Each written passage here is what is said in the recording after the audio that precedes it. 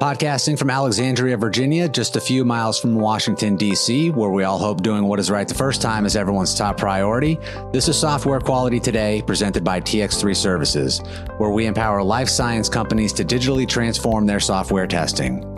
This is a podcast for industry professionals about the trends and challenges of software quality testing, computerized system validation, and the people who are leading the way. We'll be providing you with interviews from special guests as well as news from thought leaders at leading life sciences organizations and vendors alike. And now, here's your host, CSV expert and VP of Strategic Solutions at TX3 Services, Dori Gonzalez Azevedo. This is Software Quality Today, and I'm your host, Dori Gonzalez Azevedo. It's my pleasure today to bring you the recording of a panel discussion that I presented on October 14th, 2020, Moving the Needle, CSV and SDLC Modernization in Life Sciences. It was a panel discussion with Elise Deegan, former Director of Computer Systems Validation, Seattle Genetics, Priyam Karde, Director of Quality Assurance at AbbVie, formerly Allergan, Rachel Raimondo, Executive Director of Global Systems Assurance at AbbVie, formerly Allergan, and Wendy Zabrana, Director of IT Quality at Biogen. It's never been more apparent that change is happening around us, and how one adapts to that change will really set us apart from each other. The senior leadership panel shared with us their personal reflections on the current state of CSV industry, challenges and observations that they've all encountered, and some of the ways in which their organizations helped adapt to those changes. We've covered both perspectives from the IT side as well as the quality side, and looked for ways in which those key partnerships can be changed and talked about in new ways. What do we need to come together to in order to move forward as one organization? Without further ado, this is Software Quality Today. Well, welcome. Before we start, I just want to mention that all the views and points of views that we're going to talk about today are your personal views and not necessarily ones represented by your companies. So I just put that out there to everyone. And while we get started, I think, Wendy, you pointed out that today, given COVID and what it is in the world, this is a really relevant topic today. And I think that's where we're going to start off with some of our questions. So let's get started. I know, as life sciences, we've had to really pivot and move really fast during COVID in the last several months. And that has put dramatic different demands on all of us. In general, our industry has always been pushed to go faster, change and evolve. But this has been an even more very, very prescriptive way in which we've had to really shift and change. You guys have been insiders in observing this change. And so I'm wondering, what do you think some of the unique challenges that you've seen impacted by the change in your SDLC or CSV processes, people, and technologies today? And at least if you, Priyam, if you want to start us off there. Sure. Yeah, you rightly mentioned, right? This COVID pandemic has, in my opinion, it has highlighted two key points, right? First, you need to be able to adapt and rely on technology. There is just no other option. You cannot be physically present doing tasks that you didn't even imagine doing remotely before. In our personal lives, if you see, our physicians have opted for telemedicine. Unless something is very critical, you're not even going and visiting them in the office. And same thing has happened in our industry as well. So, it's clear if you don't adapt to new ways and start relying on these tools, you can no longer run your business, and you cannot provide the service that your patients rely on you for. Right. The second aspect I see is agility in adapting this technology and tools that are available. You couldn't plan for this. You sort of just had to move on, right, with the new tools and system implementations, while making sure patient safety and product quality is not impacted. And this is where critical thinking comes in picture. You have to absolutely focus on right areas, making sure your business operations resume to somewhat normalcy, and you're not compromising on quality. So those are the key areas I feel that were highlighted because of COVID situation. And being an insider, this has been actually a good experience in this crazy pandemic situation. I feel like, this gave tremendous confidence for me that CSA professionals and quality professionals are nimble and agile. and adopting these tools and technologies and still maintain quality as our core value. So that has been very encouraging for me. Wendy, I suspect all cultures aren't the same, right? So what is your... No, absolutely. You're spot on. When you're thinking about agility, one of the things that COVID has kind of highlighted is our barriers to execution. You start looking at your quality management system. Does it have built in the agility that we need to adapt and kind of pivot? If you think about historically, pre-COVID, when you think about it, how long we had to implement something in new technology, a new way of working. We were able to talk with stakeholders. You're able to do kind of a needs assessment. We had all the time in the world. And with COVID, you just didn't have that luxury to spend 6 months and trying to figure out the way to implement a new technology. So it's something that we should embrace, we should adopt and look to continue moving in that direction and not just regress once we're past this global pandemic and go back to our old ways. We also have to look at our QMS, right? Is it structured in a way that we're able to pivot as we need to, or is it so rigid that unfortunately you have to revamp in order to adopt new processes? So this is where having that great partnership with your quality function and who understands where you're looking to go directionally and that vision, and they are able to provide that guidance on how to make that shift. Yeah. Great. Thanks. Rochelle, I know you have some thoughts around.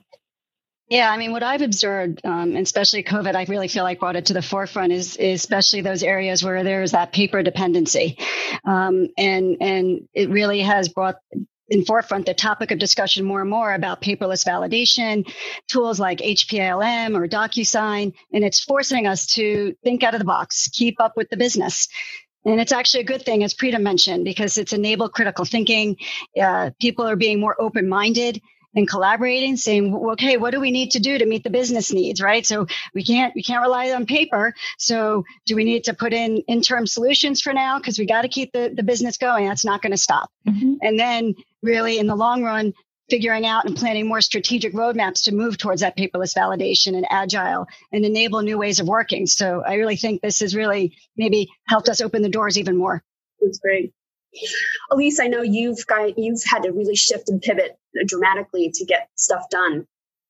Yeah, I think just like Rochelle just said, it highlighted where throughout the business, the reliance on paper GXP forms and those wet signatures. So it really made us say, okay, what are those platforms that we really need to get up and running quickly, which is, like your DocuSign GX, the Part 11 signature. But one of the real benefits that the panel just talked about is for the first time, I feel we really all got in the room and did real risk scenarios and real risk management together with our critical thinking. And we did it quickly. So just like Wendy said, I hope we don't backtrack. I hope we honestly keep that same behavior of all coming around the table and really putting all of our thoughts together. And what is the real risk if we do it this way? Yeah, so that's a great lead into the next question, right? So historically, life sciences has been really kind of slow to adopt and move and shift, right? Do you think we're going to be able to change that? I mean, so what are your thoughts around there? Yeah, just to follow on, I do think we have to. I do think this isn't going to be the first time. And we've always prepared for systems going down, but this is the first time that we've really had to say the systems are up, but are they the right systems to enable our people and processes? So I think after this gets by, I think we're going to start to build those business continuity plans much differently, and we'll all have this experience to leverage on. Rochelle, what are some of the things that have made it hard to do that shift historically? What do you think? I mean, I think personally, it's people are comfortable. People have been doing working in a sim way for a long time. I think maybe because of consent decrees and such, people are afraid of getting observations. It's people really, oh my God, I got an observation, and they're not looking at it as continuous improvement. And I think as CSV professionals, we need to take a step back and say, you know something, just like everybody else running their business, we have to take a risk-based approach. And if we get an observation, how do we continuously improve? Of course, we got to make sure we're keeping product, it's got to go out the door. But from a CSV perspective, I think, we need to figure out it's okay and say to ourselves, it's okay to get an observation. efficient, right? That's going to just spark. So I personally think that's just people are comfortable. And I also think technology is another reason. Rapidly changing technology, right? People are not comfortable with some of that. What does that mean? Do I really have to validate everything, or should I be leveraging some of those vendors out there that's where their expertise is, and what can we leverage? So it's some of those things that I just think, again, just taking a step back, being open-minded, and partnership and working together to overcome those factors. Yeah, that's a great point about observations, right? I honestly feel like even if you get observations, you have to really see what those observations are stemming from, because being displeased is not going to give you observation. Missing out something critical is, right? So many times it's easy to say, oh, I didn't do IQ, OQ, PQ and properly or thoroughly. But that observation is most likely issued because you've missed some business scenario that was very critical and that impacted downstream product quality and patient safety, right? So really that analysis is also very important in understanding where exactly this is stemming from. Where is it broken? Yeah. Mm-hmm. And to add to a little bit to what Preetam is saying, it's like people shouldn't be afraid of observations. I think that's our general tendency. Like we have to make our system so robust and maybe overly cumbersome or be so conservative because we're afraid of that observation. I'm not saying that we should rush out there to get an observation for failure of QA oversight, but if you have a process and there's risk-based methodologies built into that, you have a justification and a rationale behind it, that's a conversation you can have. The regulations are written, a lot of the regulations are written very vague and very subjective for a reason, right? Because there's different ways to implement it. So it's really having that thought process and being able to articulate that. And that goes a long way with the regulators. They're willing to have that conversation to better understand your approach and your thought, and making sure that when you're putting that strategy behind it, when you're putting that justification, you've kept the patient, the product quality, all that in mind. That's really what they're looking for in your QMS. It's I love what you guys are saying. I know that there's going to be a lot more changes, so COVID is this one thing, but we all, I think, have experienced that these types of rapid changes and the adjustment to those are going to need to be, over and over and over again moving forward. Do you guys have some practical things that you think organizations need to start thinking about or implementing? Wendy, I know that there's parts of, and Rochelle too, I know the CSA model, and how does that necessarily fit in here, in our shifting of being more agile, if you will. Yeah. So, I think what we have to do is take a look at our QMS. CSA, right, has really opened the door. What they're trying to do with that is change the perception of what CSV is. I don't think anything is changing from a regulation perspective. And actually, I know that there's nothing changing from a regulation perspective. What they're trying to do is clarify, what does risk-based mean? How do you apply some different techniques? The fact that technology is changing, it doesn't always have to be IQ, OQ, PQ/UAT, right? There's different ways of testing. Everything doesn't have to be scripted, perhaps, and really focusing on that the system is working as intended, and not so much the, checklist and document for the sake of documentation.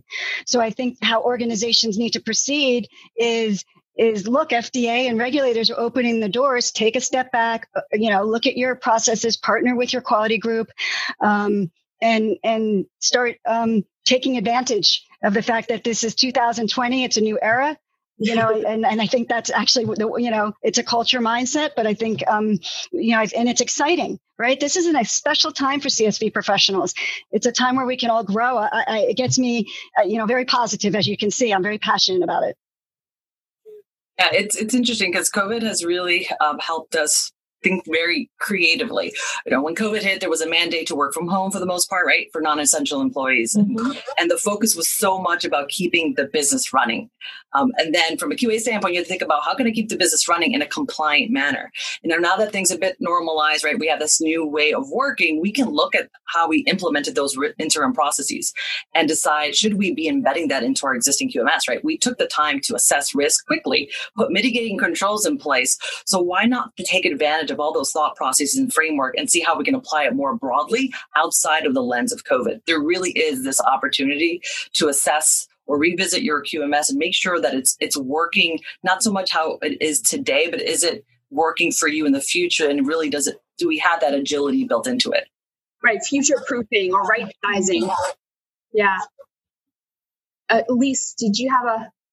Yeah, just to go with that, I think it's really good if we know our metrics too. So during COVID, how long did it really take us to do change controls, validations, and things like that? Because it would be great to measure against that. Like, how come we were so efficient when we all got in a room during COVID and streamlined processes? But if you look back here, why did it take us 50% longer? So just like you said, Wendy, I think it's a great metric to look at. Know ourselves, right? So we know what we're doing throughout. Well, working by deadline is a big thing. I mean, I'd say a lot to my developers, you only get 4 weeks. Like, this is it. You get 4 weeks. Yeah. And when you open up to Wendy's earlier point, you were saying, like, you had all the time in the world. When you don't put these, deadlines on things, or maybe in this case, they weren't really artificial deadlines. They were true, like, you got to work in order to meet the business need, right? Like, those things really, really do matter, and it shifts perspective. Absolutely. And I think our industry was, right? We have adopted risk-based approach for a while, but in variations. And this COVID really pushed us hard to do things a lot more risk-based. So, yeah, I completely agree with what you guys just said. So this has been a good opportunity. Yeah, I think the, part of, so what we've seen in COVID, right, is this dramatic shift forward.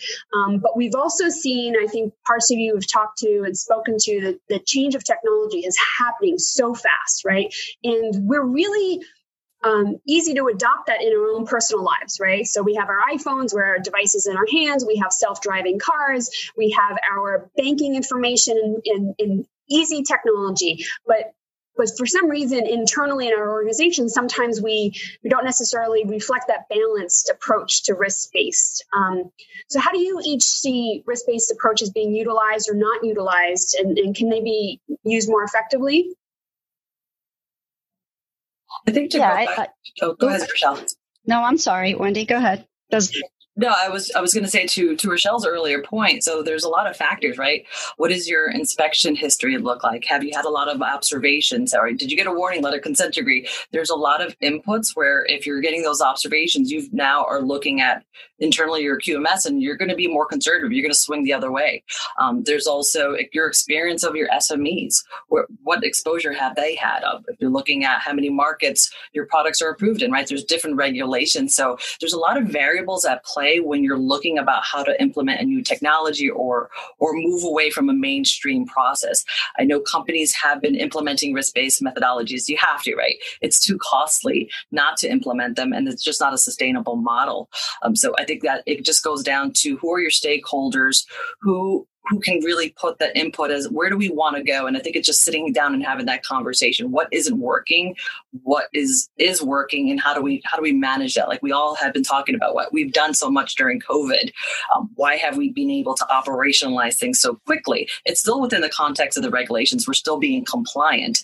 So why not? It's still really taking advantage of that and moving that forward. I think everybody wants to do it, but I think are they waiting for QA to drive that conversation? I think everyone has a say and a stake and sitting at that table to have that conversation. I think sometimes what you may see is waiting for QA to change the QMS versus partnering with QA, talking about that vision and saying, okay, how do we work together to change it?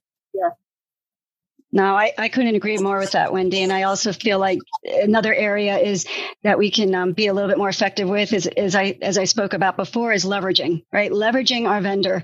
More and more we have COTS systems and a risk-based approach is about really focusing based on your assessments, those items that are impacting patient safety and product quality, data integrity, focus on those elements and also the complexity of your solution and whether or not it's a vendor that, is recognized in the industry, right? That the solution is being used throughout, right? And not just testing to test, leverage their functional requirements. And we should really be more effective is figuring out our intended use, what are our scenarios, and we should focus our testing on that, and also figure out what is the level of documentation around that really required, right? Do we really need screenshots for everything? So it's those kinds of things that I think, again, we should be all playing with our systems, but, focusing on doing the right balance of documentation and testing.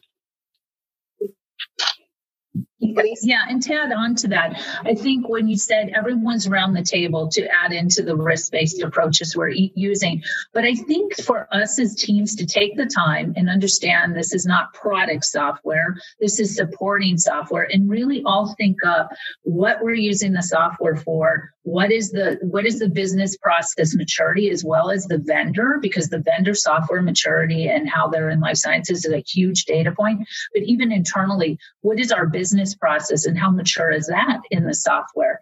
But I often think sometimes we jump right into the scoring when we're sitting around the table, but we haven't synced up on the true use, our intended use as a company of this software. And then we get in these conversations back and forth, about detectability, everything like that, without really syncing up at a high level. Absolutely. Right. Yeah, the only other point I would add is, apart from our intended use, I think we have to also start relying more on our IT and understand the complexity in technology that we are using, right? And that kind of gives you some confidence that, okay, I don't have to worry about this area. It's really business critical, but this is where technology is playing a role in ensuring there is no risk there, right? So it's like you all said, it's a balance. What are we using it for? What is vendor providing? What is technology providing? And then marrying that all together and coming up with an approach that works for everything. Yeah. So I love what you're all saying, and you're all saying the same thing. And at the same time, as a consultant, I know if I ask one QA person from one organization one thing and another one from another, I'm going to probably get a different answer. So how do you guys how do you struggle with that? How do you manage that within your organizations? Yeah, I think it's a perfect thing to ask. And I've held both roles in QA and IT. And it's almost like each regulator, right, has a way different interpretation of our code, the regulations. But I think the big thing is if we could really sit around the table and understand, especially when we have several QA perspectives at the table, is to really try to ask the questions to get at the risk. Because I think often if we as a team or an IT person don't understand the risk that the QA professional is trying to tell us about, we're going to miss it. And then I also think if we see just a huge gap and way different subjectiveness in the way we're doing projects, we really got to go back and get work instructions and really tie down some clear understanding of our strategy, because that's where teams should be learning each validation project they're on. They should be getting better and better as they move on to another one. But if it's a moving target, not only is it really hard for teams to understand the strategy, but also causes frustration, right? Because they'll say, well, the last project I did this and it was okay, but this project's not.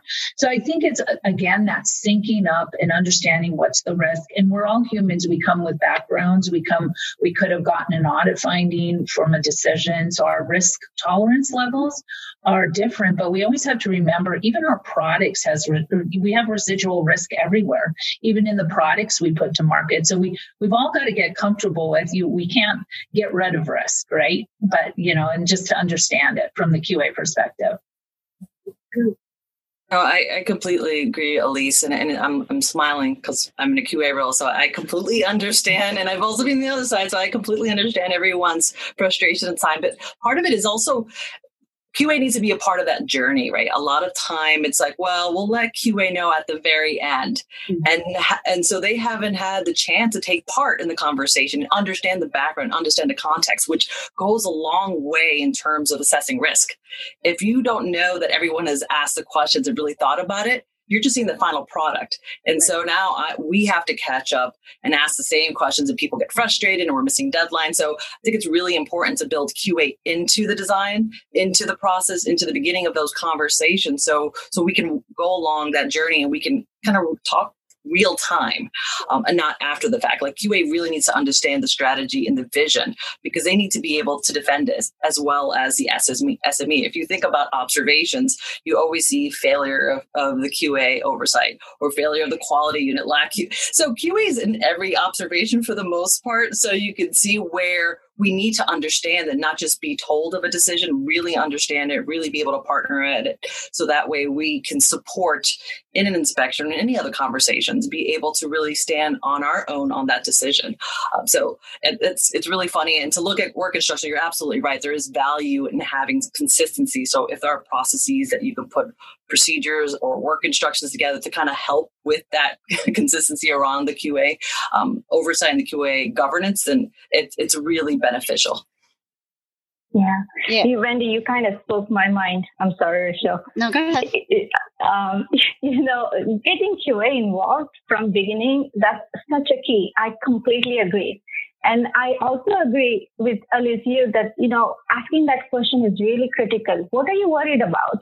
What is it that you're seeing that I'm not seeing? Having that open mind and asking questions, getting to the root cause of their concern, QA concern, that's the key to resolve any conflict that you're having. And from QA perspective, I feel like, I tend to have a lot of meetings. Everybody is encouraged to speak their minds and challenge the status quo, right? Bring new ideas and such. But then again, regroup and make sure we're still on the right path, right? And learn from each other's experiences. So having those conversations within our QA team, that's also really critical. That helps a lot in driving that consistency. Because as much as I understand that we have to really take front of all the inspection findings, I do see what others are saying about being frustrated with different QA giving different opinions. And, as a QA professional, I feel like it's my job to make sure my team is kind of going in the same direction and meeting that ultimate goal of having good quality product out there. No, I agree. And I do think it's a balance because I also know that, all of us agree that it's not a one size fits all as well. So you need those flexible processes. And, Preetam and I, we really have a great relationship. I'm in IT, she's in quality, and we really have partnered because we both recognize that. And we want to update our processes so that it's flexible. We want people to think out of the box. And then if there's we want people to speak up, right? Validation is not black and white; it's gray, right? And there's going to be a lot of difference of opinions. And at those times where the teams need to learn or we can't agree, then Preetam and I have come together with the teams, and that's actually how we've driven continuous improvement. So that partnership, listening and learning from each other and working together is so important in building that trust between quality and IT. That's what worked, I think, for us. I'm sure Preetam, can also speak to that as well. Absolutely. But I really feel that we have one-on-ones all the time. I think that's really key. Yeah, I think what you said about the partnership, I think that partnership is as critical as the partnership with quality and manufacturing. I think that IT and quality partnership is critical throughout. Oh, absolutely. And Preetam and Rochelle, you're very fortunate because the CSV function does not exist in a lot of companies. And when you have a good CSV partner with quality, that pairing is unstoppable. The things that can get accomplished when you have the right partners at the table, right balance, each person is kind of looking out. CSV is looking out for QA, QA is looking out for CSV. It is something it's a force to be reckoned with. And it's unfortunate that we don't have more companies, more industries really adopting the CSV function. Yeah, especially with technology, like we've talked about, it's like foundational, right? It's foundational in what we're doing, in everything that we do. So it'll be interesting to your point, Wendy. That's a great point. If more and more companies may see that again, CSV professional, it's really a role, right? Because that to me is a big, that liaison kind of role, like we were, talking about before. You need that to be able to get the business, technical, quality, all the stakeholders and make sure we're all speaking the same language because we all have different perspectives. Right. So I think part of what I've heard and also what you guys are saying is the technology is shifting and changing, right? And we've been slow to adopt that, but I think that there's also been some people process problems with the adoption, right? So can you guys speak a little bit more to why aren't we adopting tools and technologies fast enough? Well, I do think it's overwhelming. I mean, I'll be honest. You go to these, all these different tools now with Agile. I mean, eggplant and cucumber. Like, I can't believe that's technology. It's overwhelming a little bit, and I'll admit, right? And I'm taking a step back, and it takes some time to learn what makes the most sense in the environment that I'm in. What tools make the most sense? How will that help me? Right? What's the value? But just because it's a little overwhelming doesn't mean we shouldn't do. We have to start jumping in. Those tools aren't going to go away, but you just have to pick the right tools for you, just like all of us deal with every day. We implement systems all the time, right, for our business. But for some reason, the SDLC and your CSV process, what makes up building your systems, that kind of falls a little bit in the background, and people forget. But if you don't have a good methodology and the right tools, you're not going to be able to keep up with the business needs. There's no way. We won't be able to go fast enough, and we have to. That's ultimately what our job is. So I just think that might be, part of the hard time and keeping current and such. Mm-hmm. Preetam, did you want to add something? Yeah, sure. So, Rachel rightly said, right? It's overwhelming. And it's also the mindset sometimes that we all have, right? Many times we hear, it is not broken, why fix it? It's working fine for us, right? But then that's a missed opportunity to really adapt new tools and, add efficiency, build efficiency, and reduce those risk factors.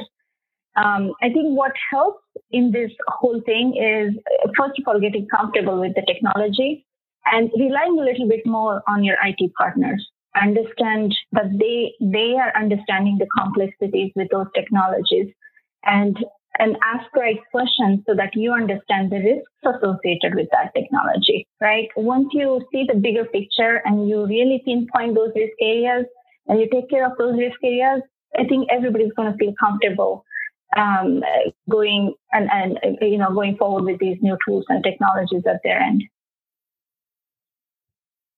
Yeah, and just to add on to that, just like you said, the IT partners, I think as they're out there looking at these cutting edge tools that really shift the business, they enable the business. Some of the tools out there save the business so much time in the product life cycle, the whole way through. We need to educate the IT team out there looking at technology, like keep your eye on for these 5 things, right? Because what we don't want to happen is, a quality, a CSV group coming in at the end and saying, didn't you look if they can do audit trails? Didn't you look if they can do this?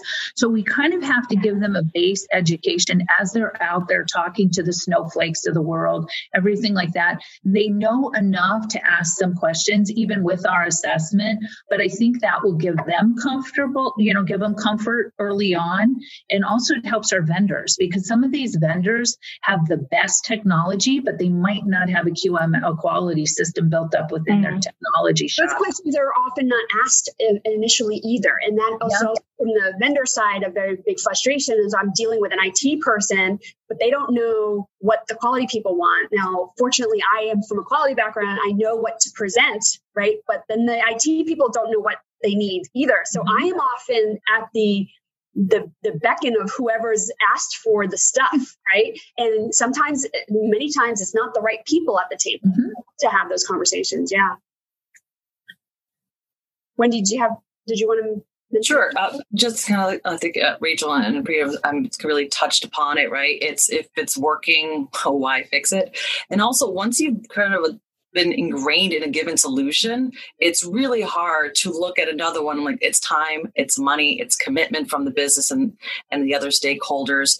If data migration comes into consideration, there's so many different things when you're going. It's one thing to go from paper to a technical solution. Another thing is to go from one technology to another, right? There's different variables to consider. And it's really the company's appetite to want to keep up with the new technology. What is the return on their investment? Like, are we going to get more compliant? Are we going to get more agile? Are we simplifying our processes? A lot of times when we move from paper to a technical solution, we want the exact same process, and we tend to over customize our solutions. And then when there's a new functionality that the vendor releases, we're unable to take advantage of it because of our over customization. So I think for us to really try to keep current, we have to go back to our processes, see how we can leverage existing functionality, and see why does this work? Why can it not work for us, right? As opposed to going, I'm so ingrained, or I'm so it's really hard for me to change. I like having this e-signature at every gate. Well, do we really need to? Or do you feel more comfortable for it, right? What is the compliance concern? What is the regulation? What are we buying with that gate of e-signature, for example? So it's really looking to simplify your processes and seeing how we can make the technology work for us versus trying to configure the technology to make it to be what we want it to be, if that makes sense. Yeah, it does. I think also part of what you guys are talking about is the lost opportunities, right? So what happens? What are some of the challenges when you don't keeping up with that technology? What are you guys seeing there too? I think as part of the customization talk, but I also suspect there's a lot around, this notion of keeping data forever. And when you have to upgrade, you have to consider all the costs associated. So all those sorts. What do you think about those sorts of things that are keeping you from moving forward?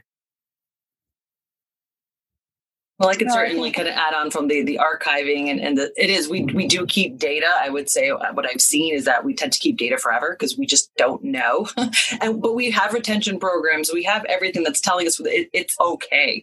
But I think it's just that, and maybe it's that human nature of like, maybe we'll need to reference it at some point. So I think that's part of the challenge of not being comfortable to say we're at a point where we don't need this data. We can destroy it. We can delete it. So instead of doing that, we keep everything, and then we just keep compiling that data, increasing storage, costing more money. So it makes it very difficult to move to other systems because we're carrying all our baggage with us. Or if you choose not to, and we choose to go straight to a new system, we keep both running. So we keep the legacy system running because that's where the data is, because we don't know what to do with it. And now we have the new system. So you really haven't saved anything from a cost perspective. Yeah, and I think another challenge is by not keeping up with technologies, you don't have technology that's supported. You don't have technology that is up to date with cybersecurity and stuff like that, especially in the manufacturing, and because people are afraid. 24/7, it's hard to get in there to try to make the updates and the patches. And then the other challenge is, again, if we, in terms of building systems, don't continue to evolve and automate as much as we can, build quality into our systems, figure out how we can work more agile, the business will start going out and getting technology without IT. And we don't want that to happen as well, right? And I've seen it. There have been times where business is going out, they've already chosen the vendor. And then somebody, I think, Elise, you were bringing up, we're brought in at the end, and then they get frustrated. But the reason why, they say they've done that is because we're too slow in the perception of, because we have to validate and it's slowing down our process. So we, again, that's really our challenge, right? As CSV professionals, what do we need to do to work with the business so that they don't feel that it's a burden. They understand why we're doing what we need to do, but we're also taking a step back and taking a look at how we do things and focusing on the right things. So. Absolutely. And you said this, you brought up this interesting point where business is going to go out and select technology with or without you, right? That introduces risk. Other aspect I've seen is if you don't provide the tools to them, they are going to think about creative ways to make their lives simpler. Right. And that's where we start seeing, I have a spreadsheet that does this calculation. It's pretty easy to use. And then that also introduces new risks that nobody thought of, right? Business is just trying to cope with the speed that they need. And they came up with these creative solutions. It's not their fault. So we have to be the change agent. We have to really be good with adopting this new technology and not being the roadblock. Yeah. And I also think the vendors are keeping up with the industry. And if we can't keep revising or bringing on new technology and keeping up with the latest version, a lot of times new regulations come out that get built into that software. And if we can't keep up with that, we really put our business at risk, because if we're like 5 versions behind and that software's been changed to address a new regulation or something, we're really putting our business at risk by not keeping up. Yeah, absolutely. That kind of leads us into our next topic around, you guys have talked around, being this effective partner. What can we do as CSV professionals to help facilitate that partnership? Freedom? Sure. Yeah. So in my personal view, I think we need to encourage our teams to go out there and learn these new tools. At least be aware that these tools exist outside, right? Follow industry trend outside our life science industry sometimes is important. Like, for example, this DevOps, it has been in use for financial industry for many, many years. And our industries have been kind of lagging behind. And it's coming in picture now. Like, a lot of people are adapting that in our industry now. So being aware of these technologies, these new tools are out there, that's one important aspect. Also, I think we really need to work hard at being enablers of quality culture in our group. We're not like I always tell my team, we're not the cops at the end.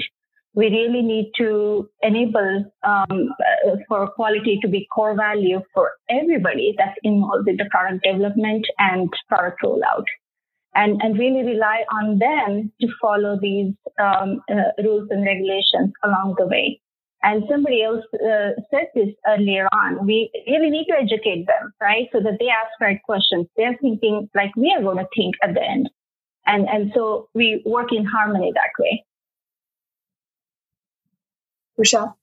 No, it's a great point, Preetam. And I think another way that we can help be effective partners is really making sure that, business, technical quality, they really understand that we're all stakeholders in delivering new solutions or updating solutions. We all have a stake in the game.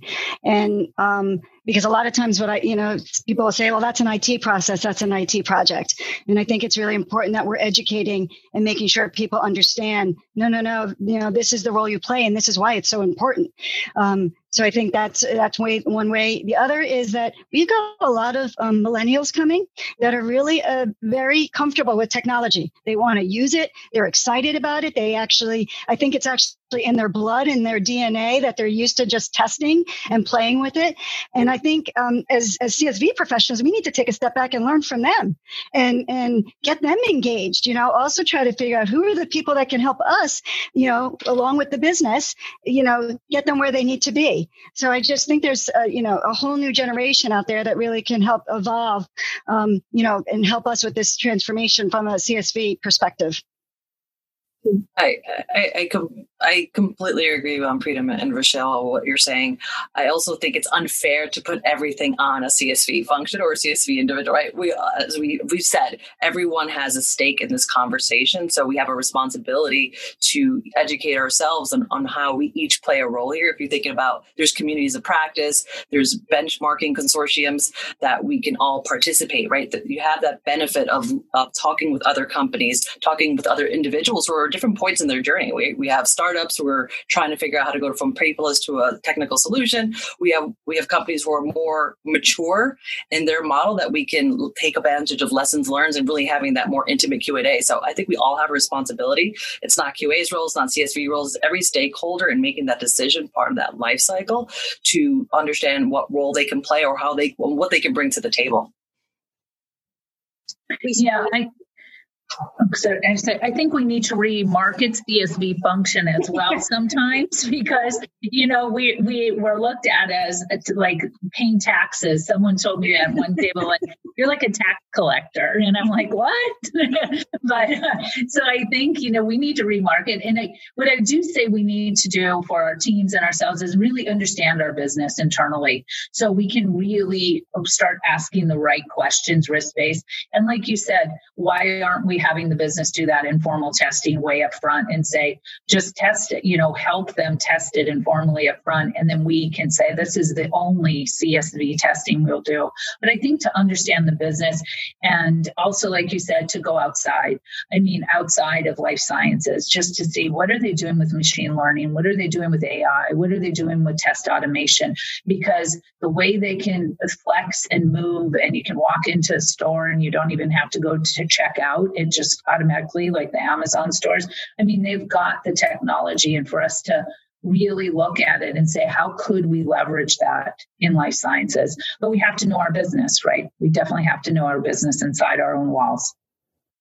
Yeah. So what you're all saying, and I think we as we were working on preparing for this, we kind of summarized that if the goal is to enable our business to roll out products to market and to patients while ensuring safety, quality, the fastest way possible, that if that is our role, right, what makes it hard to fulfill that for us? And I think some of you've all kind of touched on in bits and pieces, but do you guys want to add on here? Wendy, if you want to start us off. Sure. And I can certainly talk from QA's perspective, right? Where our stake is making sure we're delivering compliant systems, right? We need to have that fundamental understanding of the regulations and how they can be applied. But we all know that each project is very unique, and we're constantly being asked to make decisions that really challenge our way of thinking. And it's easy to point to a procedure, right? It's easy to point to a regulation. But, as I mentioned before, they are intentionally vague and subjective. So it's really trying to understand how we can meet that spirit of that requirement. And that's going back, I think that's been the theme, right? It's that partnership with the SMEs on how to achieve that, right? I may not be the technical SME at the table. That's why you have all that different representation. It's why it's important to have risk-based methodologies that are built into the QMS and CSV programs. And we talked about including QA in that conversation from the very beginning. So we're not reworking, we're not causing delays. So it's really making sure that everyone understands their role and what they need to do in order to kind of bring that technology to the business, because that's ultimately what we're trying to do. We're trying to get to the technology to the business so we can fulfill whatever that objective may be. Yeah, and just to go with what Wendy said, I love the quote, spirit of the requirement, spirit of the regulation, because sometimes in our QMS, they were built for like vendor management to really assess a CMO versus to assess an Amazon or a Microsoft.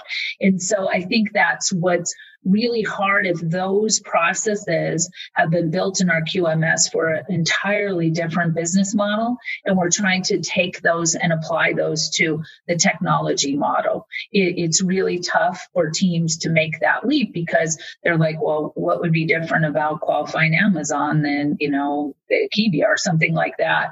So I think that's when the second thing is hard to fulfill that until we really get an understanding what's the spirit of the requirement on this technology.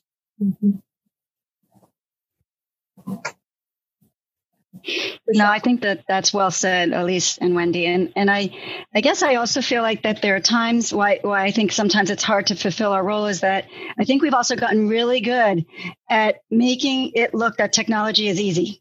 And technology actually, I think, is not as easy as everybody thinks it is. It's actually, I feel like, getting to be more and more complex. I think there's more webs, more integration and such, and tentacles out there of when you touch something, do we really understand that impact and what it may break?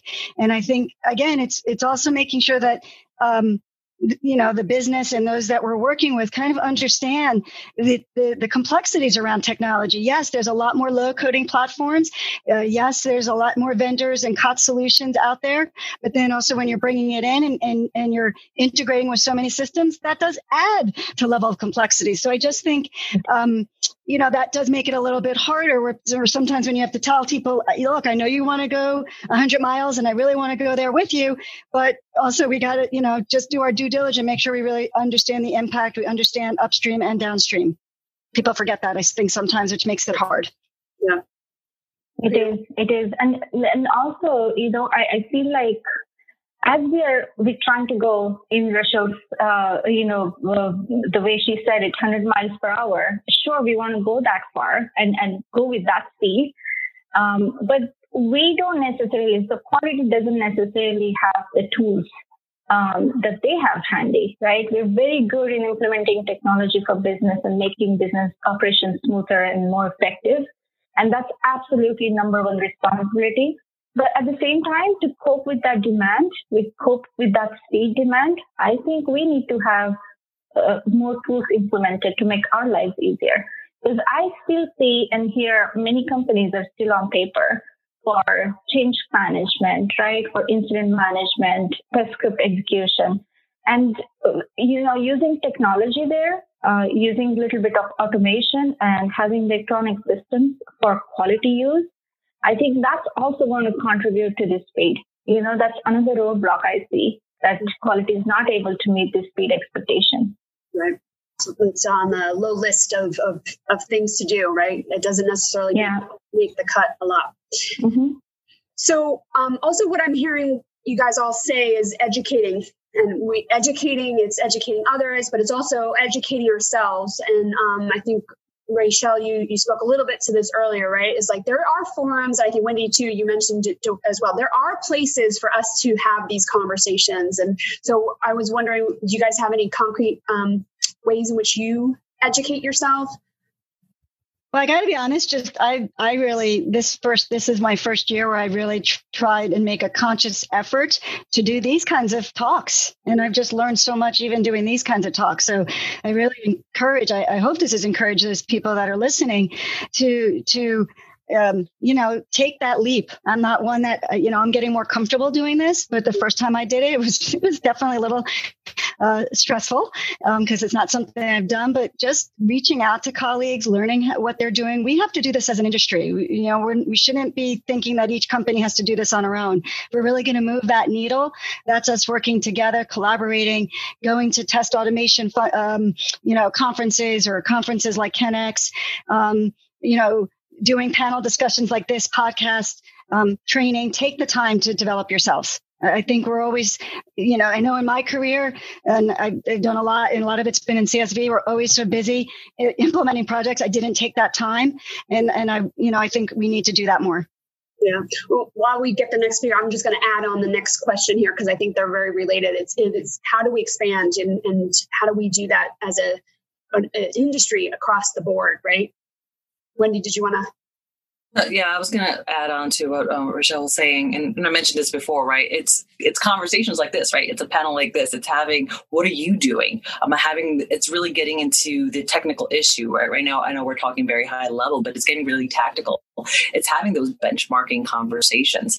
I would say that with COVID, Rachel, you're spot on. Like, you don't have time. You have to make time to go to a seminar. You have to make time to make a training. We never had time before, but with COVID, while working from home, it's amazing how much extra time we've had on our hands.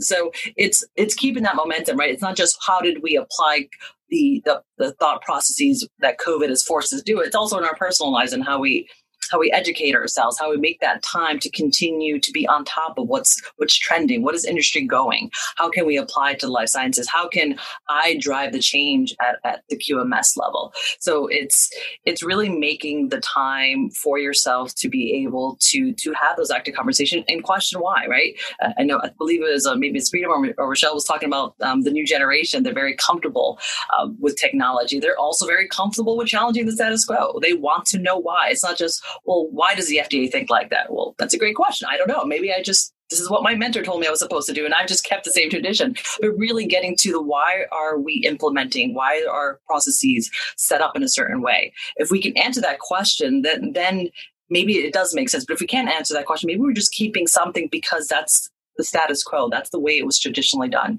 And we really shouldn't just accept things at face value. We should really get to the root of why we're doing the things we do in the workplace. What's driving our controls? What's driving some of the requirements that's making some of our technology processes cumbersome?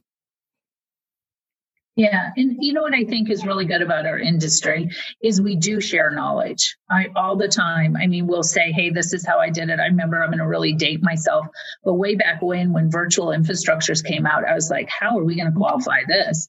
And I'll never forget someone at a conference, we sat down for 2 hours and he mapped exactly how they did it. And it's still going today. I mean, the stuff. So we really share it. But I do think it is important for us to stay linked into people and not get share in forms like this and not become complacent. And I think we don't do enough, just like you said, Wendy, is we don't at conferences or in things like this ask all of ourselves, why are we doing it this way? You know, there's a lot of times that presentations come and they give case studies and things like that. But I never see a full presentation of like, why do we do screenshots? Why do we do this? And so we all could just add in and kind of do a little bit of self-reflection on ourselves of why have we done this for this long? And maybe the millennials will push those whys a lot more, which will be great. I think you see that too. We're going to wrap up this one kind of conversation, but I think we're going to get into the tactical stuff that just what you just mentioned, Elise. Just so at the end of the day, like who is really driving everything? Is it business? Is it quality? Is it the vendors, IT, patients? Like, what do you guys go around the room? Who do you think, or combination of how do you think who's driving it? Who's driving this? Rochelle? From my perspective, it's always, to me, the patients, and then the business is then helping drive what we need to get to the patients. And then we have to drive the technology solutions based on what the business needs. So I think it's everybody that you just said there, really. I don't know that there's, Well, I like what you said, though. I mean, the patient is the first thing, right? Correct. I mean, exactly. This is all about the patient. A lot of us when we're in the mix, we forget that we're actually doing stuff in service of a patient. Yes, 100%. And so, you know, I lose that all the time, and I know it's hard, but yeah. And I have to be honest, I've been doing that more too, taking a step back, saying what really, what's the impact to the patient, right? Anytime when you're like, I'm wondering and asking, do I really need to do something? That's a question to ask yourself too. How is this impacting the patient? If we don't do this, what is the ultimate impact, right? Those kind of almost like the negative impacting rather than, the negative versus the positive. Yeah, and I think the old term, the patient is waiting. We used to always say that a long time ago.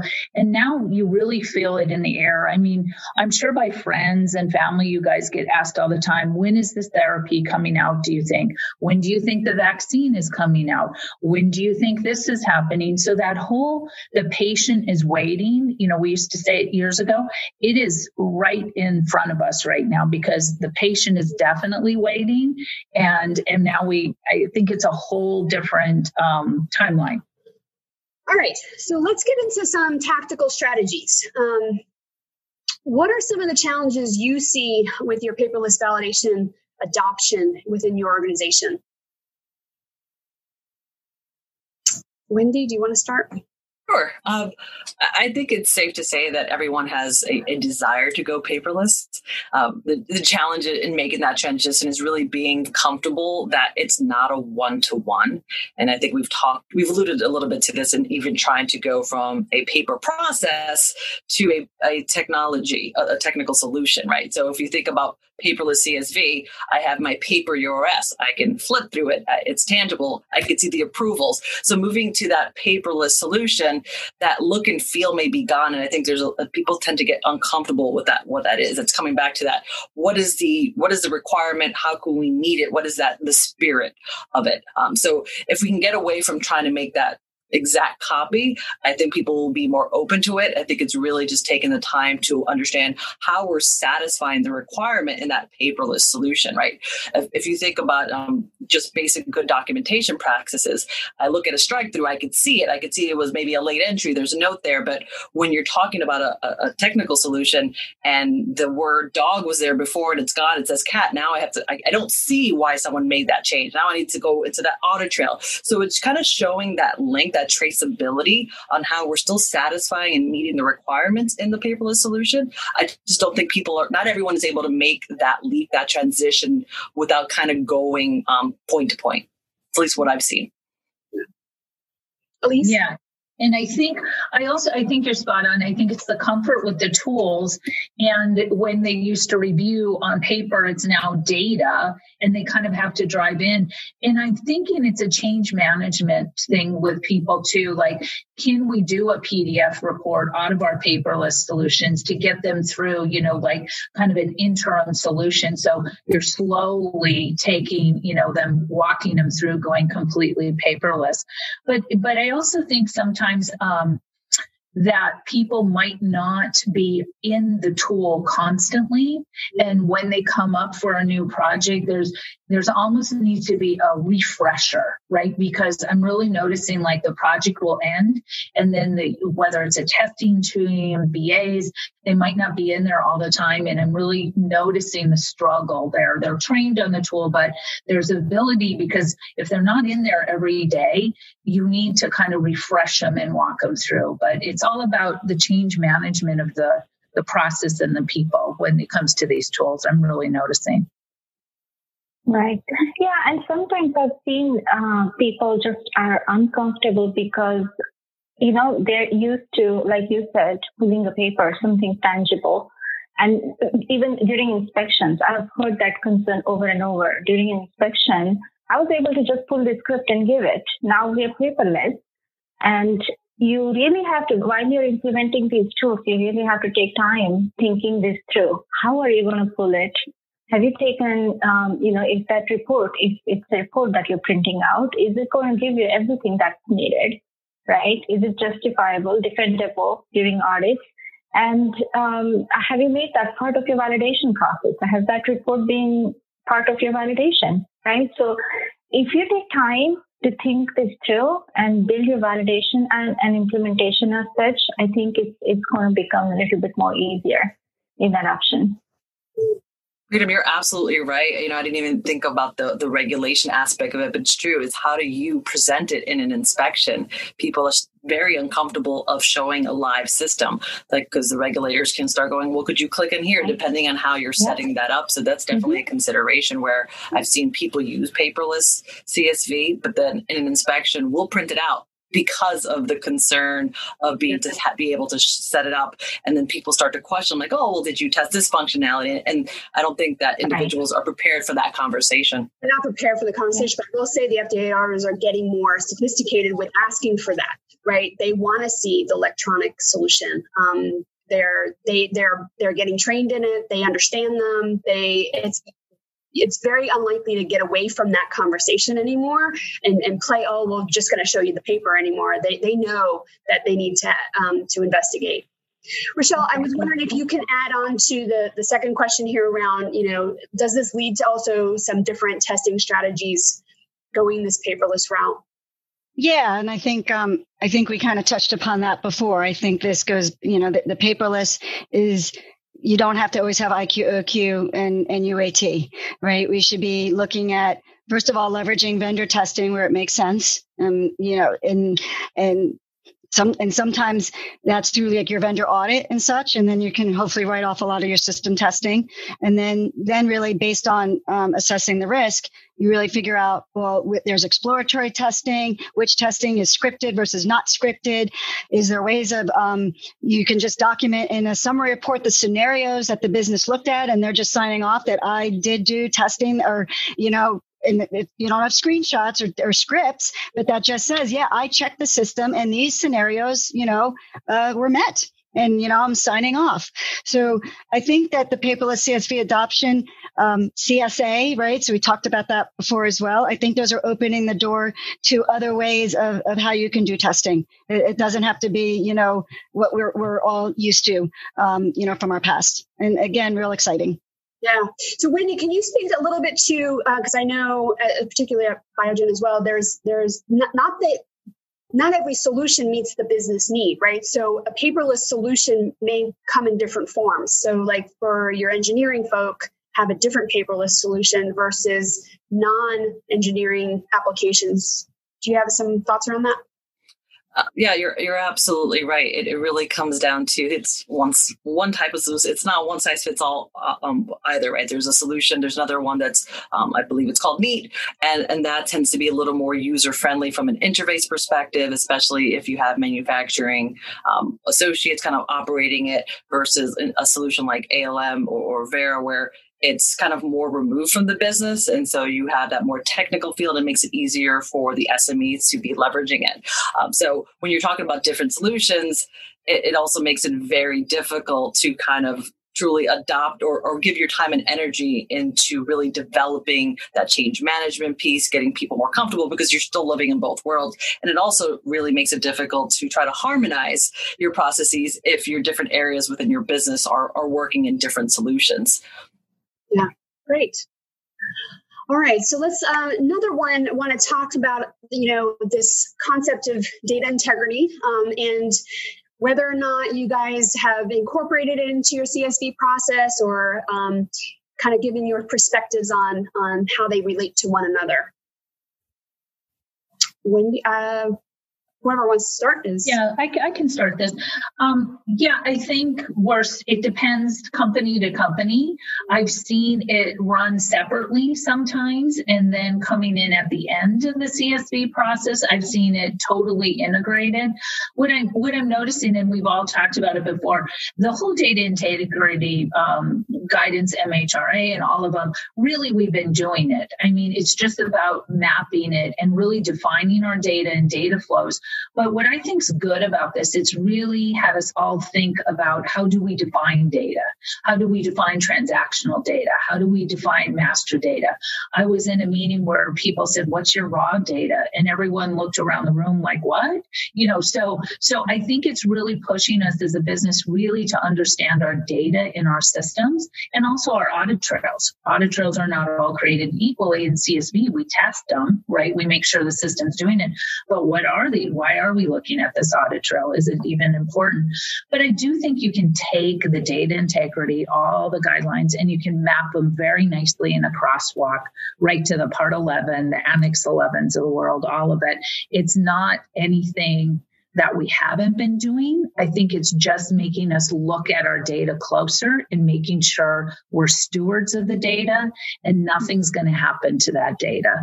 That's what it's really just trying to flesh out. And I always call us stewards of the data because the systems are the stewards and the IT, CSV, we're testing it. But I really see a lot of attention given to this area, which is good. But I also think we need to make sure it fits nicely with the CSV process. Yeah, I couldn't agree more. And like you said, Elise, it's really pushing business to really take a step back, define their processes, do that data mapping, right? So that they identify what is critical data point for their processes. And audit trails are there. They have always been part of our validation process before. But now this kind of brings back emphasis on which audit trail is critical for business based on your intended use. And, kind of marrying that together with what you focus on in CSV, that's going to be critical going forward. Wendy, Rochelle? No, absolutely. Elise, Peter, you're spot on with that, right? It's been there. Part 11's been there. This is not new. So it's always interesting when people ask, like, what are you doing for data integrity? I'm like, what do you mean? It's already built into our systems. This is not new. It's just kind of been more of a focus on it. And it really is putting the spotlight on the business to understand their data and being able to articulate it. When you're raw, what is raw data? You're right. People are looking around the room. You also ask, what's the system of record, right? Because we're living in very complex systems. We're heavily integrated.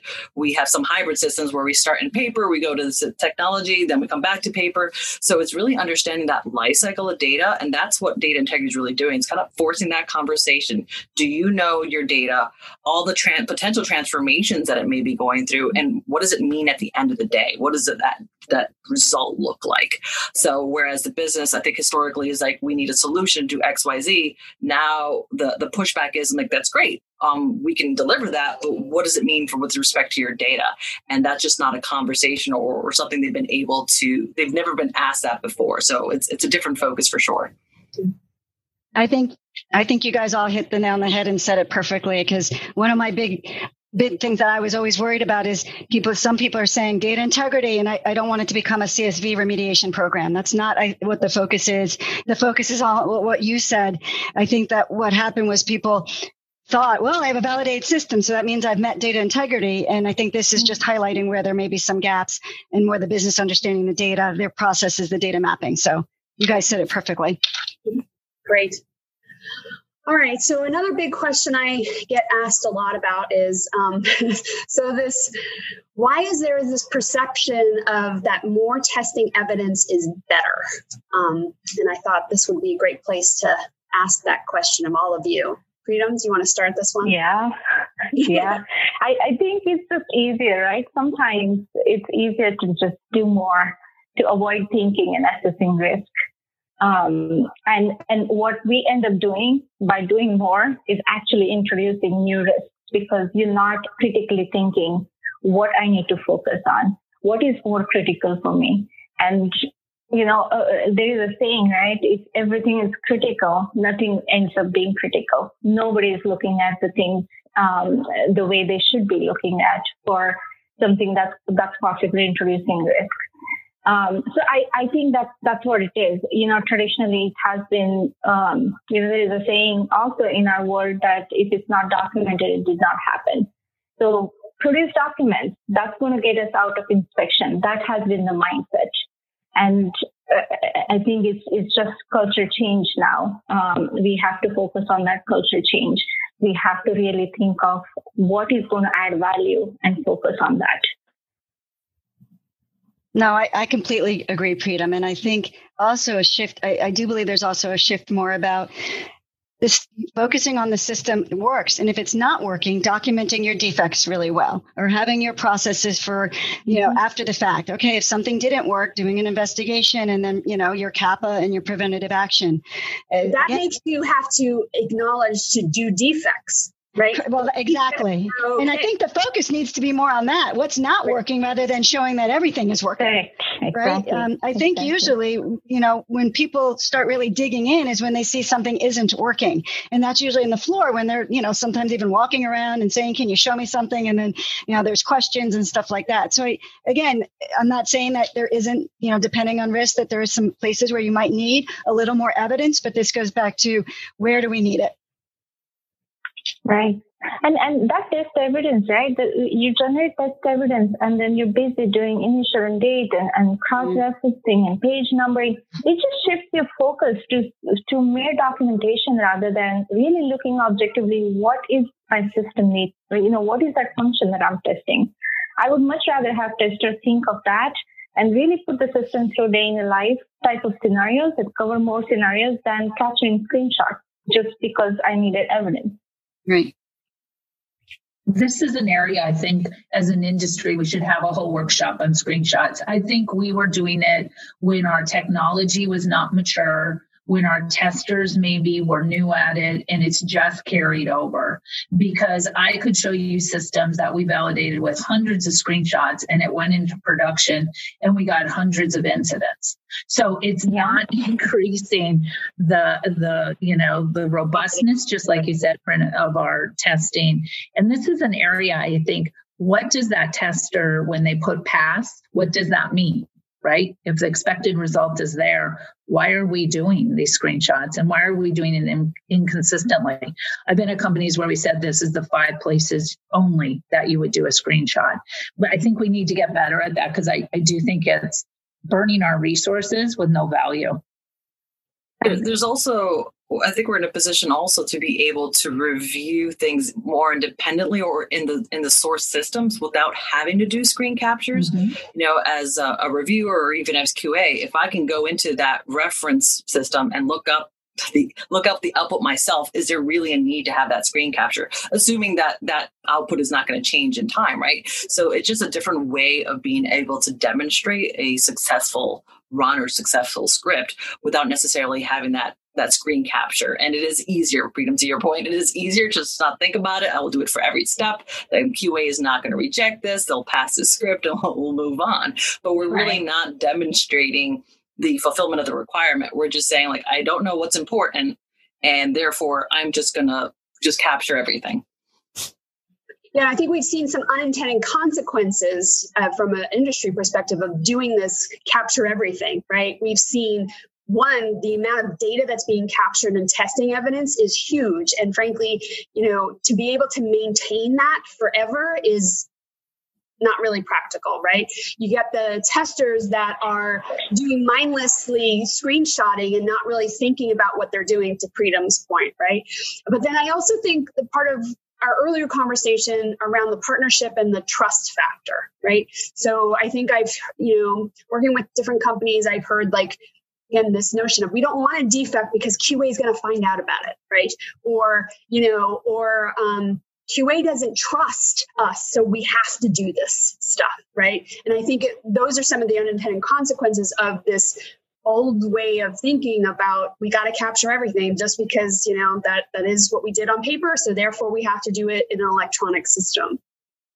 Okay. Yeah. All right. Moving on, I think we had a couple of more of these kind of very specific tactical sorts of things. Test automation is near and dear to my heart. I think it's something that we all need to really adopt more as an industry. I was wondering if you guys can speak about what are some of the stopping points of why organizations are not adopting test automation in a regulated space.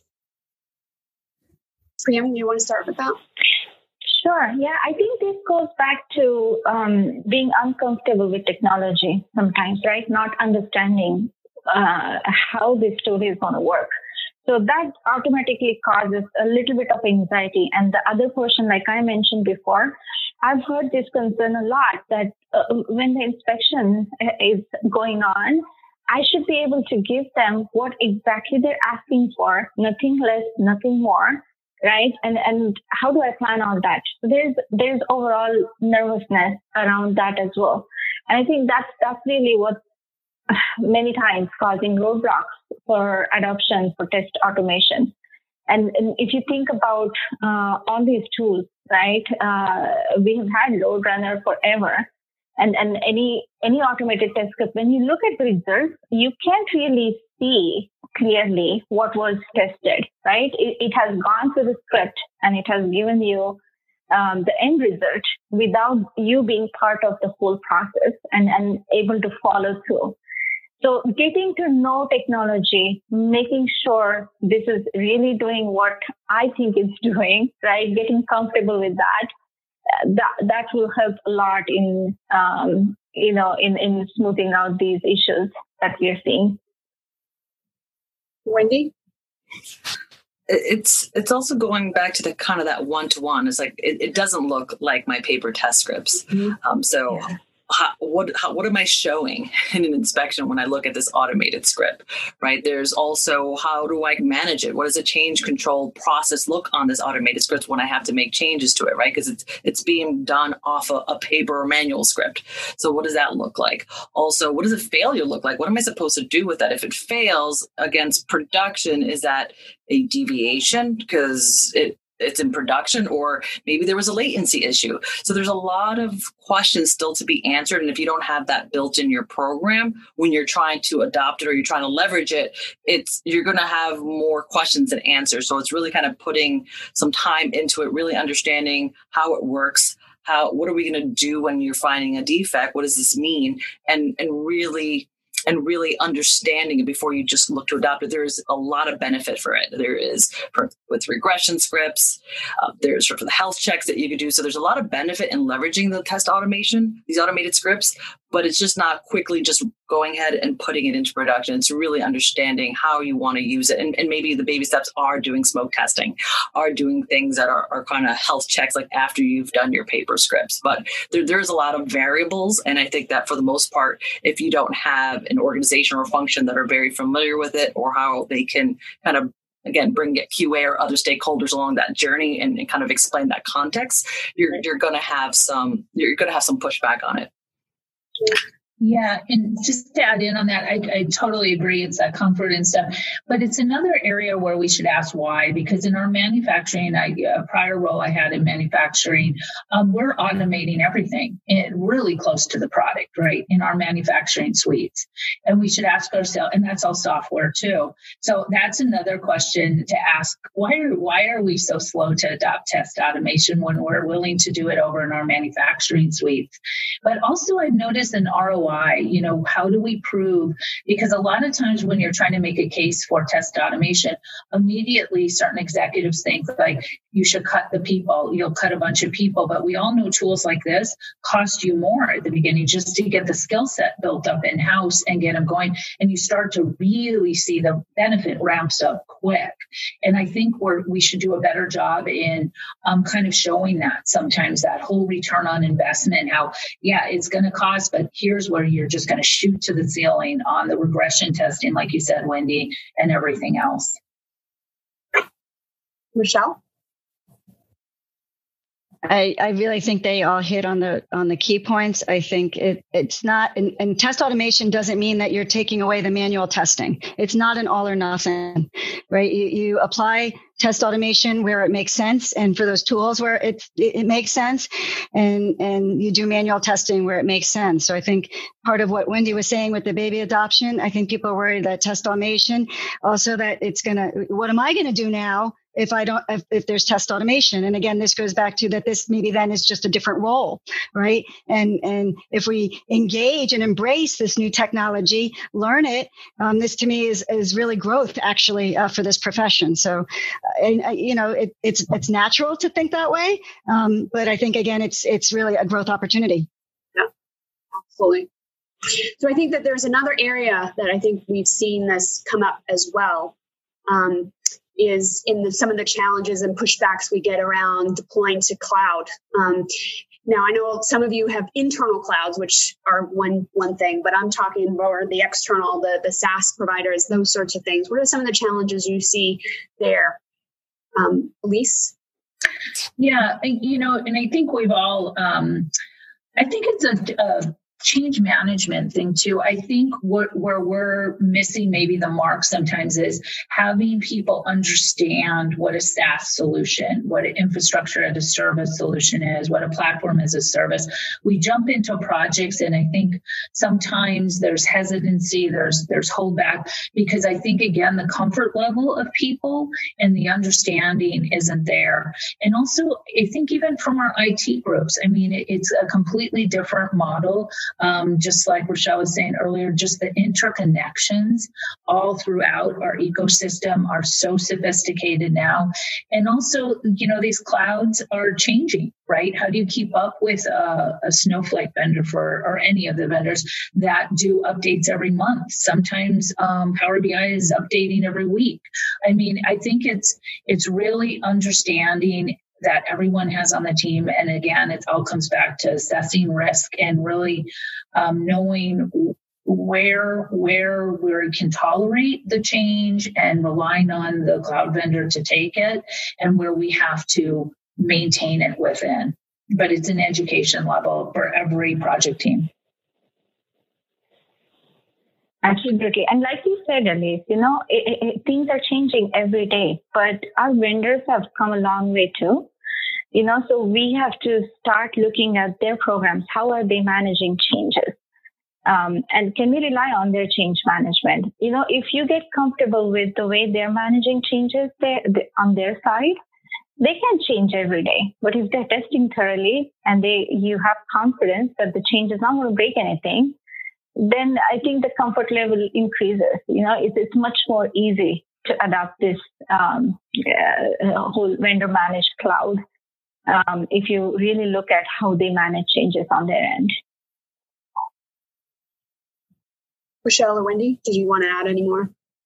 Not a lot. I feel like we actually have come a long way, I think. I do. It can continue to evolve, but I know at least,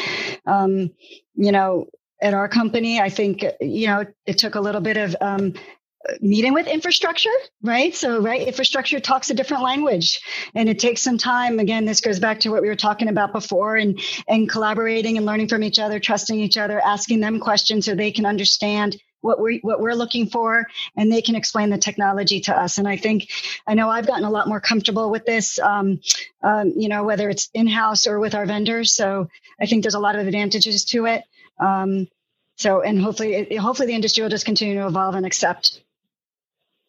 Yeah, I also think there's a little bit of maybe a mystery behind the cloud where we need to do something different to qualify or validate it. It's no different than on-prem, right? The requirements are the same, but I think there is that mystery that we need to do something above and beyond. We also need to recognize that we can't all go to the cloud. There's going to be some systems that are not going to be able to. We know that the manufacturing systems are probably not going to be on the cloud.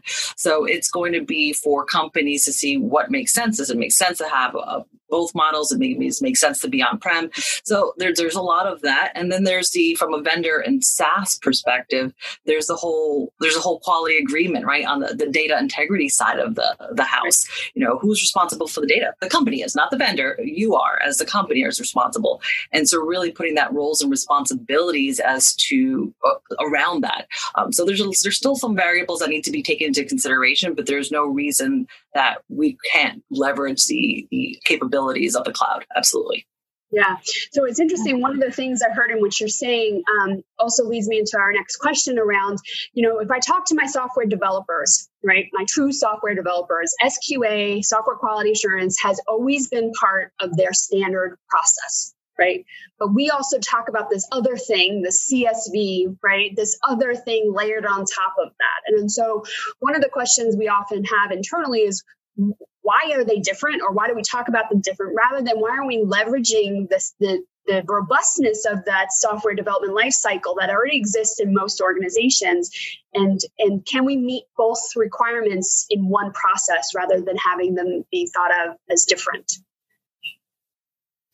Yeah, I think, it's funny because when I read this question, I'm like, are you able to apply to meet both requirements? And I feel like, as you said, they really should be all in one. If you're following a robust SDLC, software quality assurance should be built into that process. If you're following that SDLC, your result is software quality assurance.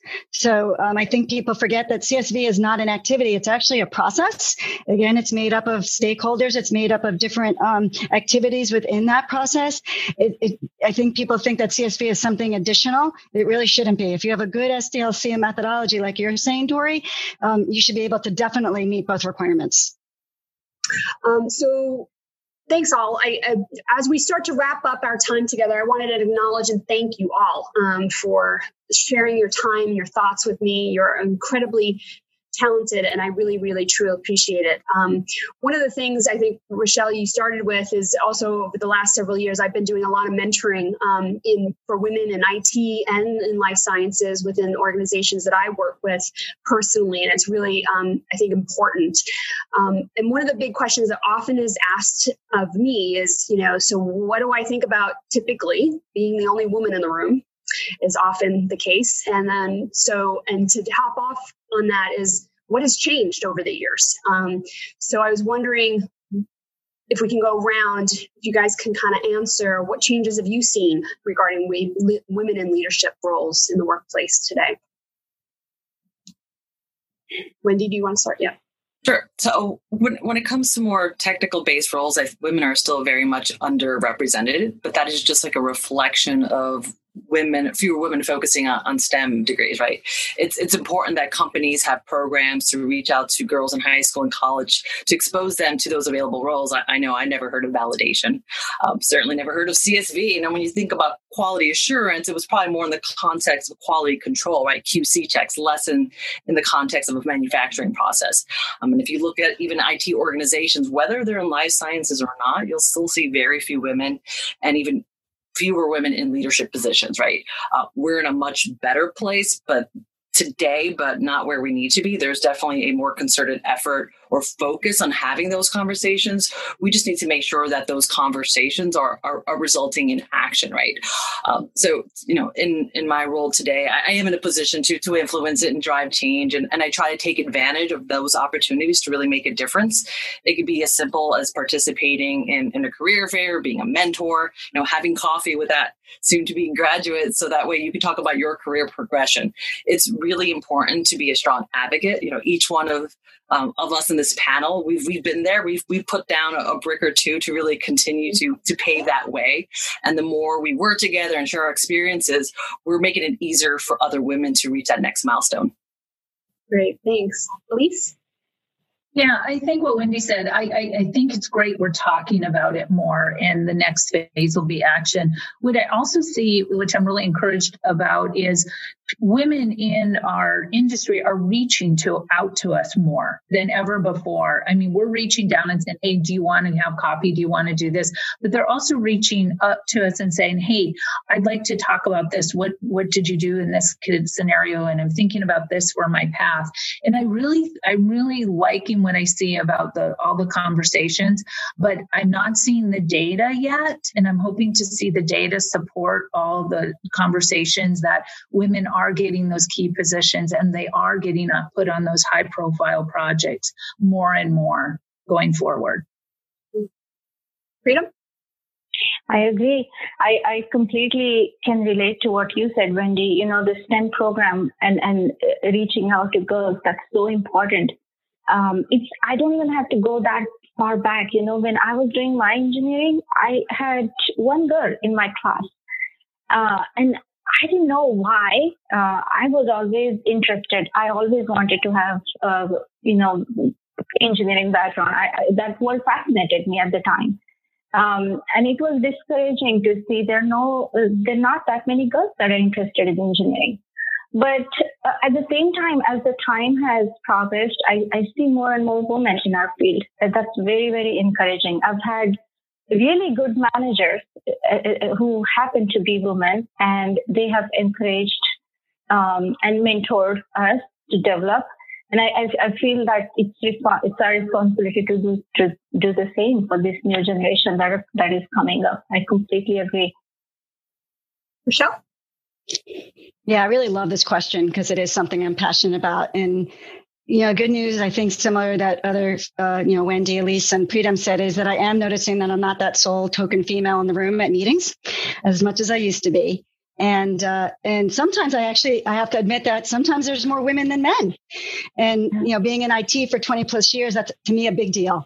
And I'm also seeing that, I've seen in the past 6 to 7 years, there are more women in the technology industry, more women being promoted to management positions, including directors. I think the hurdle is more at that executive management level, the VP and above. But I'm encouraged because the shift I see is that more people are openly discussing this. And it's resulting in actions, right? They're thinking of ways to do team building that appeals to everyone. It can't always be golf, right? All of us don't, might not all play golf. Focusing on closing the pay gaps and ensure everyone is being paid fairly for the work performed. You're really actually, hearing about that.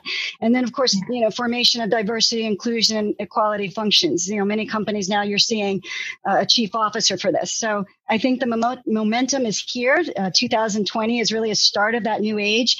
And for those on the phone, research those, get involved with those groups that in your companies, whether it's inside or external. Don't just sit and wait for the change. Just be part of it. Awesome. So was there anything stands out that you maybe did differently earlier in your careers versus what you do now in your careers, where you now have titles and roles where you guys are influencers within your organizations? Is there anything anything that you've navigated and changed over the years? I can start. Oh, okay, go ahead, Wendy. No, go ahead. You could start. No, I'm certainly more vocal certainly in my career. One of my earlier roles, I worked in an engineering firm, and in my first assignment, I was the only female in a construction trailer. Not that should be a shock, right? But because that's not historically where you would see a female, and I never quite felt comfortable. Felt like I needed to prove myself more than my male counterparts, and not because anyone was saying that, right? That was in my own head. And I really let that environment dictate the type of person that I was. And in isolation, it's really difficult to see what's right and what's not right? We can convince ourselves of pretty much anything. And it's really important to have a strong network of women to connect with, to kind of help you see that different perspective, because when you're in it, you're really in it. So I would say that I've definitely learned that you need to step away, have a conversation, and see others' perspectives of your situation, just because they don't have your story and they're able to kind of look at it with an unbiased mind. So definitely looking at having that strong network and just realizing that you are who you are as an individual, and your environment really shouldn't change because of your environment. Elise? Yeah, I think the big thing is, as it's changed for me, as even when Leaning In, the book came out, I really became aware in business meetings when we were on site, how people are even sitting at the table. So your awareness of just that. And also when you are in a position where you can make room, if someone is not getting the floor time and is not getting the space, another female, I've noticed myself in my career now, I'm making space. I'm actually saying, excuse me, do you have some, just to help make that space? Because I think the awareness is, for me anyway, early on, we all knew it, but it really wasn't talked about. And now the awareness is there, and we can talk about it, and we can do the action when we're empowered to in certain rooms. So it's changed. It's changed for the better, but we still have a long way to go. Freedom? Absolutely. Yeah. I think for me, I feel like the change has been, I'm much more comfortable in asking questions and saying, yeah, I don't know this. I want to learn about it, right? I got comfortable doing that over the years, because initially I used to think, somebody said this earlier too, that I should know this. I'm in this job, I should know this. And you're not going to know everything. So, quit pretending that you know, ask questions, and that actually leads to something better. You learn, first of all, and you're able to get your ideas across as well. So I have gotten comfortable. And like Elise, you said, I tend to do the same. I feel like I have been more aware of the fact that, this person needs a little bit help in advocating them. And I tend to extend myself for that. And I tend to make sure that these women that are sitting at the table with me are more comfortable. So that's the change I have seen personally myself. Nice. Michelle? From earlier on to now, I feel that I've really tried to embrace that growth mindset, always looking to broaden my experience and be that continuous learner. Take time to build the strong, trusting relationships. I think that's really key. And I think you kind of realize that as you start, as you're in your career longer and longer, and find those leaders that you trust and talk to them and ask for help. Don't be afraid. You don't have to feel that you're in it alone. I really think that's important. And also throughout my career, I've really been fortunate enough. I've never been in formal mentor programs, but it's funny. I just connected with some people and have had informal mentors, both men and women. And these are people I connected with instantly. And there's really it's so special. It's that circle of trust. It's a no judgment zone. It's your safe zone. And I think, as now what I'm trying to do is when I see that with folks, I'm now doing that with people. So I think that's really important in early on in your career. And then as you grow, look for that and then pay it forward as well.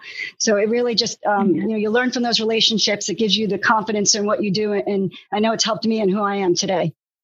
Yeah, I think a lot of what you're all saying is modeling behavior that we want to see in the world, right? Like if we are sitting at the table and we see stuff, we say stuff, we ask in, we invite in, we enroll in that whole sort of thing. And us modeling that helps the next generation and so forth. That's wonderful.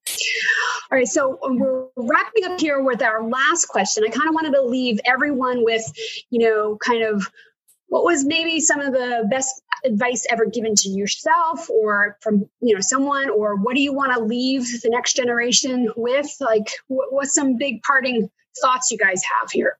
Rochelle or Freedom, do you want to start us off? Sure. Okay, I can start. The best advice I have been given, you really have to be your own advocate. You have to have vision. Stop doubting yourself, have that vision, and make things happen for you. And I think that along with working really hard, don't be shy to put in extra effort to get where you want to get. I think that definitely has helped me a lot. Also I want to add, as we're getting there, especially those young women out there that are aspiring to be leaders, don't forget that naturally we have been given this gift of having empathy, right? We're naturally more empathetic towards others. And I really hope that we don't forget that side of us as well. We don't want to copy somebody. We don't want to be somebody else. We really need to embrace and spread that kindness. That helps building strong relationships, like Rochelle was saying. It also helps your team to be together and have that team spirit. So I think women leaders are actually a lot more effective having that team spirit in their teams. So don't forget that. Nice. Rochelle? That's great, Preetam. The best advice I've been given, and I would give to new generation, is just be you. Trust your instincts. Never do anything you're not comfortable with or goes against your values and principles. That's the best advice I've been given, and it's, I hold true to that. And then advice that I would give to the new generation is, take that time, as we've discussed, I think, throughout this whole great panel, is take time for your development, build that network and circle of trust, and never forget the golden rule. It's something I live by. Treat others the way you want to be treated and have fun in what you do. Awesome. Wendy? Not everyone thinks the same way. There's so much that goes into how we approach things, right? And the goal is not to get everyone to think like you do. We really need diversity in thought, but we need to help each other really understand our perspectives. So there's an appreciation for our stance. And people are not going to always agree with you, and that's okay. It's still important to take the time and have that conversation to give that context and background. In terms of advice, I would say try new things. It's okay not to have a career planned out or not know what you want to do. In time, you'll know what you really like and what you really don't like. But there's no rush to get there. There will be natural pivot points in your career. Also, never underestimate the potential in a lateral move. Everyone's really focusing on climbing up the ladder, but there is a lot of value in just sometimes going to a completely different area that you may not have background in. And if you have that opportunity, don't immediately discount it. There's so much to be learned from those positions. Like every new role, whether it be up or down or sideways, right? There's something that you can tease out of it that's going to give you a new skill. It's going to build upon an existing one. Or you know what? Maybe it's just establishing that network. You may not see the value in it in that time, but in time, you'll see where those moves have kind of made you the person who you are. So it's very important to just make sure that you keep an open mind. Awesome. All right, Elise, close us out. I will. I think this is really good to hear from everyone. I think many years ago, I got the best advice of not getting comfortable and complacent, because then you're not growing. And also the advice is to continue to be you and be bold and be brave. And when you're in a leadership position, encourage people to do that and give them the right air coverage, because those people are going to come up with some of the best ideas and move it forward. So I'm always trying trying to learn, like 20 years ago, I had the best boss telling me that and if you are too comfortable and complacent, you're not in the right environment. You need to really stretch yourself, and people under you too. You need to make sure they're stretching themselves. And I think it's critical for where we are in our industry that we're all, bringing that to the table. That's awesome. I couldn't agree more. We had a couple questions that came through. We talked about SDLC. I think that's just kind of a straight up definition one. System development lifecycle or software development lifecycle kind of go hand in hand. Depending on who you're talking to, it's generally the same sort of concept. And that's kind of how we were talking about things in general during our conversations. Wendy, do you want to take the next question around electronic technology? Does paperless technology is really going to be the wave of the future? Well, if we take how we've had to work with COVID, if you didn't have some paperless technologies, you were probably scrambling to get those in place in order to support a remote workforce. So I don't think we're going to be looking to revert back if we ever do go back into the offices or whatever the hybrid model is going to be when COVID kind of subsides a little, that you really do need to look at the paperless solutions. It enables you to reach a lot more people. So if you even think about hiring talent, and we were talking about how difficult it is to find people within the STEM degrees, if you now have a remote workforce, you're able to leverage individuals across the United States and in other countries where you don't have to have them be in the offices. So how do you do that? You have to have paperless technologies in order to enable that. Otherwise, you're going to be spending a lot of money on printing services and scanning, and it's not the agile way of working. So no, we're not going to be shifting back to paperless. You may start there if you're a startup, depending on where you are in your journey. If anything, it's going to be how more creative we can get with our paperless technologies, and how can we look at the regulations and the requirements in order to enable that. Great. Thanks. Rochelle, in terms of data integrity, there was questions around, there's a lot of 483s and non-compliance issues around data integrity, and how does that interplay with the CSV process, and how do you kind of justify increasing those data integrity claims? I think the focus of data integrity, that's a great question, by the way. And thank you, everybody, for joining. I see a lot of, I think we got a good amount of numbers and really appreciate it. I think the focus of data integrity now is really not on the CSV element. I think Part 11 really covered those elements. And where I see it is more on the business process side, where I think they're seeing that people felt that because they validated the systems, they felt that that's all they needed to do. And we didn't have those business processes surrounding when should they review their audit trail. If you're making updates to data, ensuring that somebody's checking those updates and those kinds of quality checks that should be built into your different processes. Those are just examples. Also monitoring your backups, monitoring of certain elements within your business process as well. So I'm not sure that data integrity, the focus is now is as much on the CSV elements. Now, of course, there could be some companies that are better than others on CSV. So I think it depends on your company. I know in the companies that I've worked for, that's not where the problem's been. It's been more on those other elements, some of the local systems as well, some of our instrument systems, and those kinds of areas. So to me, that's where that focus has been.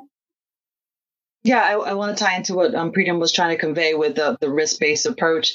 And if you talk about data integrity and that audit trail functionality, if you don't really understand your data, how are you assessing risks against that function that is actually storing your data or transforming it or processing it as a workflow? So it's all tied hand in hand. Really, it's not so much about CSV.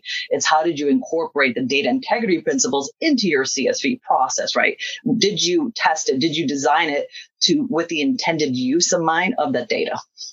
That's a great way, Wendy, of saying that. And that goes back to what we were saying throughout the parts about our business process mapping, our data mapping elements, and knowing how that all fits in. So that's a great closing remark.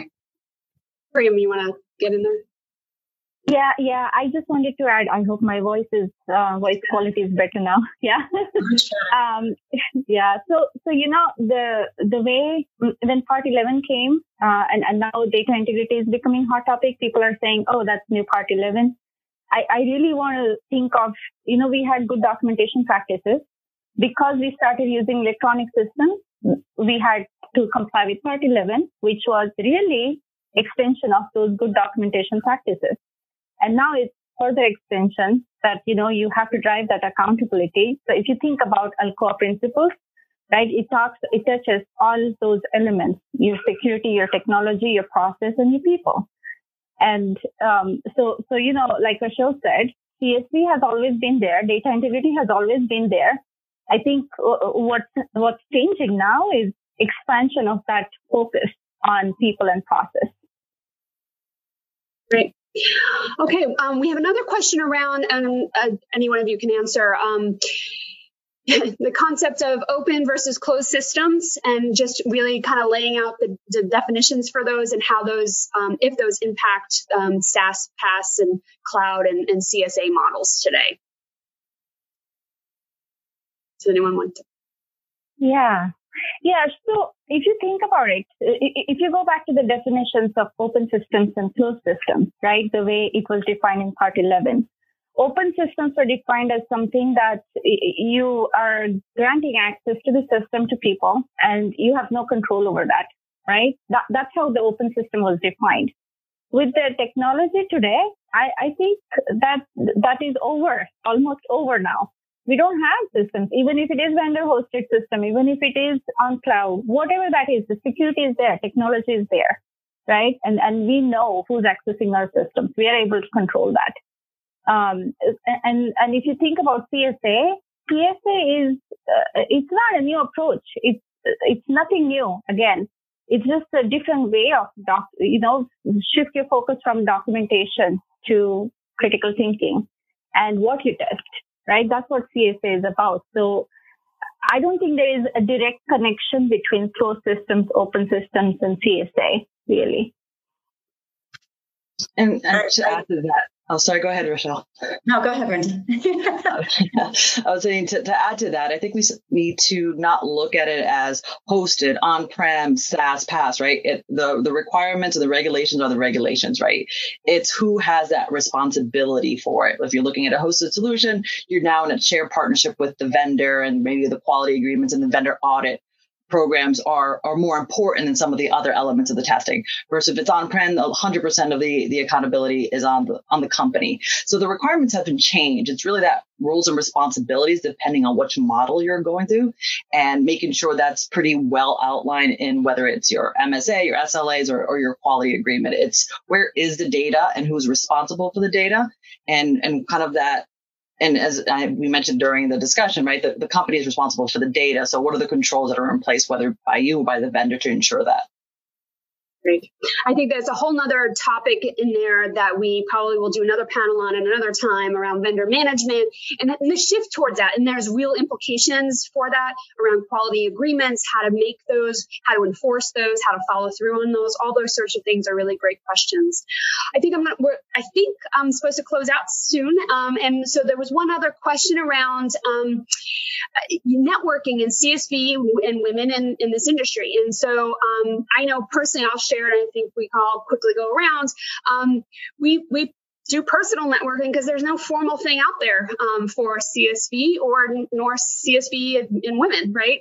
So I think we're creating this as we go along, and we'll evolve. I do belong to Women in Bio, which is an organization that focuses on all of life sciences in all different disciplines. And so I have great mentorship in that organization as well. I think some of you do too, right? Yeah, I'm part of the Healthcare Businesswomen's Association, and they actually have an arm that's also technology, not CSV specific, but I love whoever said that. Very entrepreneurial. Excellent. But yeah, so the Healthcare Businesswomen Association is also a very good network, women and men, because I think it's important to know that those organizations, you need both. You know, we need to have that, close that gender parity, working together. But that's another organization that I'm part of. The only other thing I would also say is often universities and colleges have a lot of great networking in women in different areas too. So always going back to your roots and finding somewhere there. All of us are available, can be reached via LinkedIn. You guys have our names there, but we are easily found on LinkedIn and can follow up as well.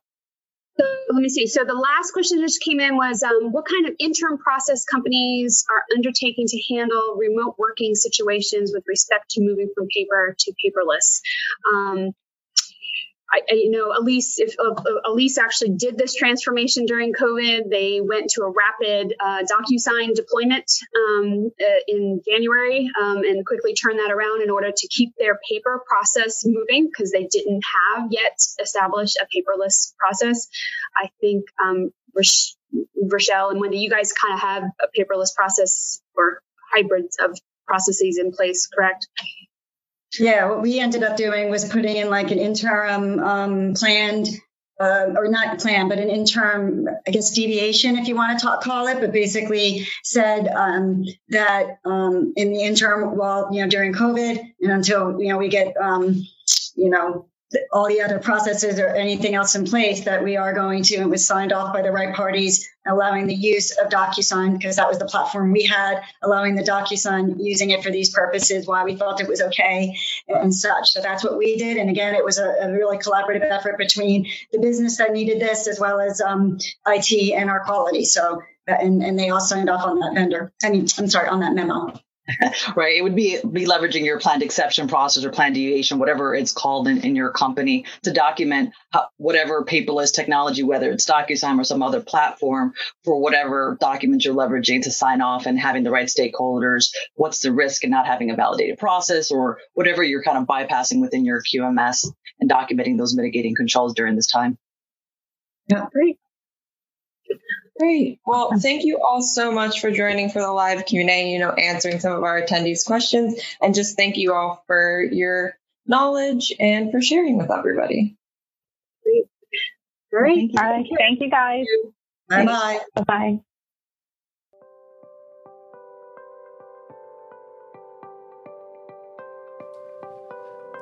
Thanks for listening to Software Quality Today with Dora Gonzalez Azevedo.